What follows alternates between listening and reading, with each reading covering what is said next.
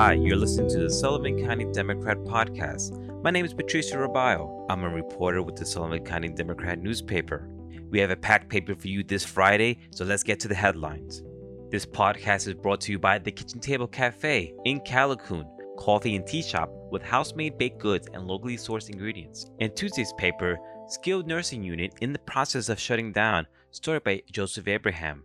The Skilled Nursing Unit, the SNU, a 64-bed nursing and rehabilitation center located at Garnett Health Medical Center, Catskill Harris campus that offers short-term and long-term nursing care, is slated to close at the end of September. However, Garnett Health Medical Center, Catskill CEO Jonathan Schiller said he told the 39 residents, their families, that for whatever reason, if there's an issue and they can't move until the first week of October, we're going to do the right thing and take care of them and make sure it's a safe transfer.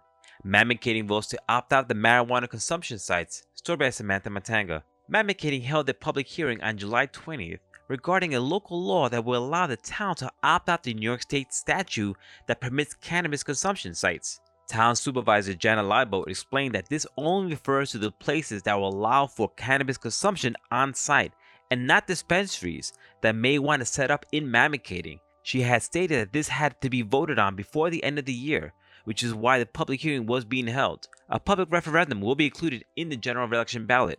Liberty to seek speed limit reduction. Story by Matt Shortall. During Liberty's July 19 regular board meeting, Town Supervisor Frank DeMeo said the speed limit reduction on Renderville Hill Road is warranted. The town will need to discuss with the county and the state how to reduce the speed limit on the Hill Road to 30 miles per hour. They went on to say it's been a long-running issue for some residents who have expressed concerns in the recent years. And now look into Friday's paper.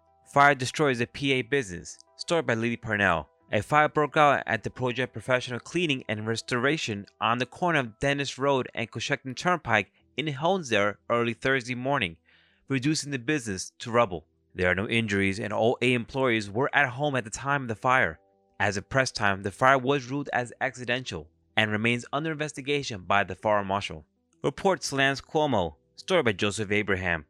Local officials are once again calling for the New York State Governor Andrew Cuomo to resign, following a press conference by New York State Attorney General Letitia James on Tuesday.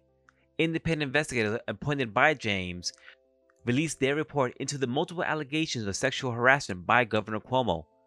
A press release from the AG's office summarizing the report said, after nearly 5 months, the investigators concluded that Governor Cuomo did sexually harass multiple women, including former and current state employees, by engaging in unwanted groping, kissing, and hugging, and making inappropriate comments, helping those in need.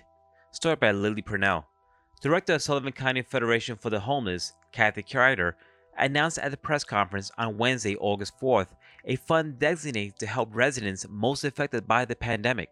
New Yorkers who lost significant income because of the pandemic were not eligible for unemployment or other federal relief benefits are now able to receive aid through the Excluded Workers Fund. This fund allocates benefits to those who had earned less than $26,000 in the 12 months before April 2021 and who lost significant income between March 27, 2020 and April 1, 2021.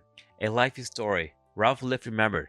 Story by Patricia Rabayo. Sullivan County and White Lake Fire Company family have lost a longtime firefighter and community member, Ralph Liff. Liff, who turned 103 years young this year, has lived a life of service to the fire company and his family as he led an example to put others before himself. Joined the fire company in 1954 while working at a dairy farm and a swimming pool company during the day. Liff told the Democrat last year his reason for joining was simple: they needed more firefighters. Funeral service would take place for immediate family to avoid public safety issues, but a celebration in Ralph Liff's honor will be held at a later date. A sort of a homecoming. 43rd Monster Classic returns to where it all started. Story by Patricia Rabayo. For 43 years, the Monticello Rotary Monster Classic 5K 10K has been a staple of racing in Sullivan Catskills. One of the first annual races, and this year, the Run Walk has returned to where it all started. This year's race, after being virtual previously, took place at the Resorts World Catskill Casino. The casino was built on parts of the land that once housed the famous Monster Golf Course, which gave the race its name. The sun was shining, the skies were blue for the over 300 runners and walkers who took to the track around the casino to benefit the Sullivan County Veterans Coalition raising approximately $11,000 for local organization. The race also took part on the Sullivan County Patriots Day. For a full list of results, see Friday's edition of the Sullivan County Democrat. We have all this and more in the latest edition of the Sullivan County Democrat newspaper on newsstands now, or you can find us online at scdemocratonline.com. And don't forget to check us out on social media. We're on Instagram, Facebook, and Twitter. And once again, this podcast was brought to you by the Kitchen Table Cafe in Calhoun, New York. Until next time, I'm Patrice Rabal. Stay safe, everyone, and if you go out to the water, please wear a life vest.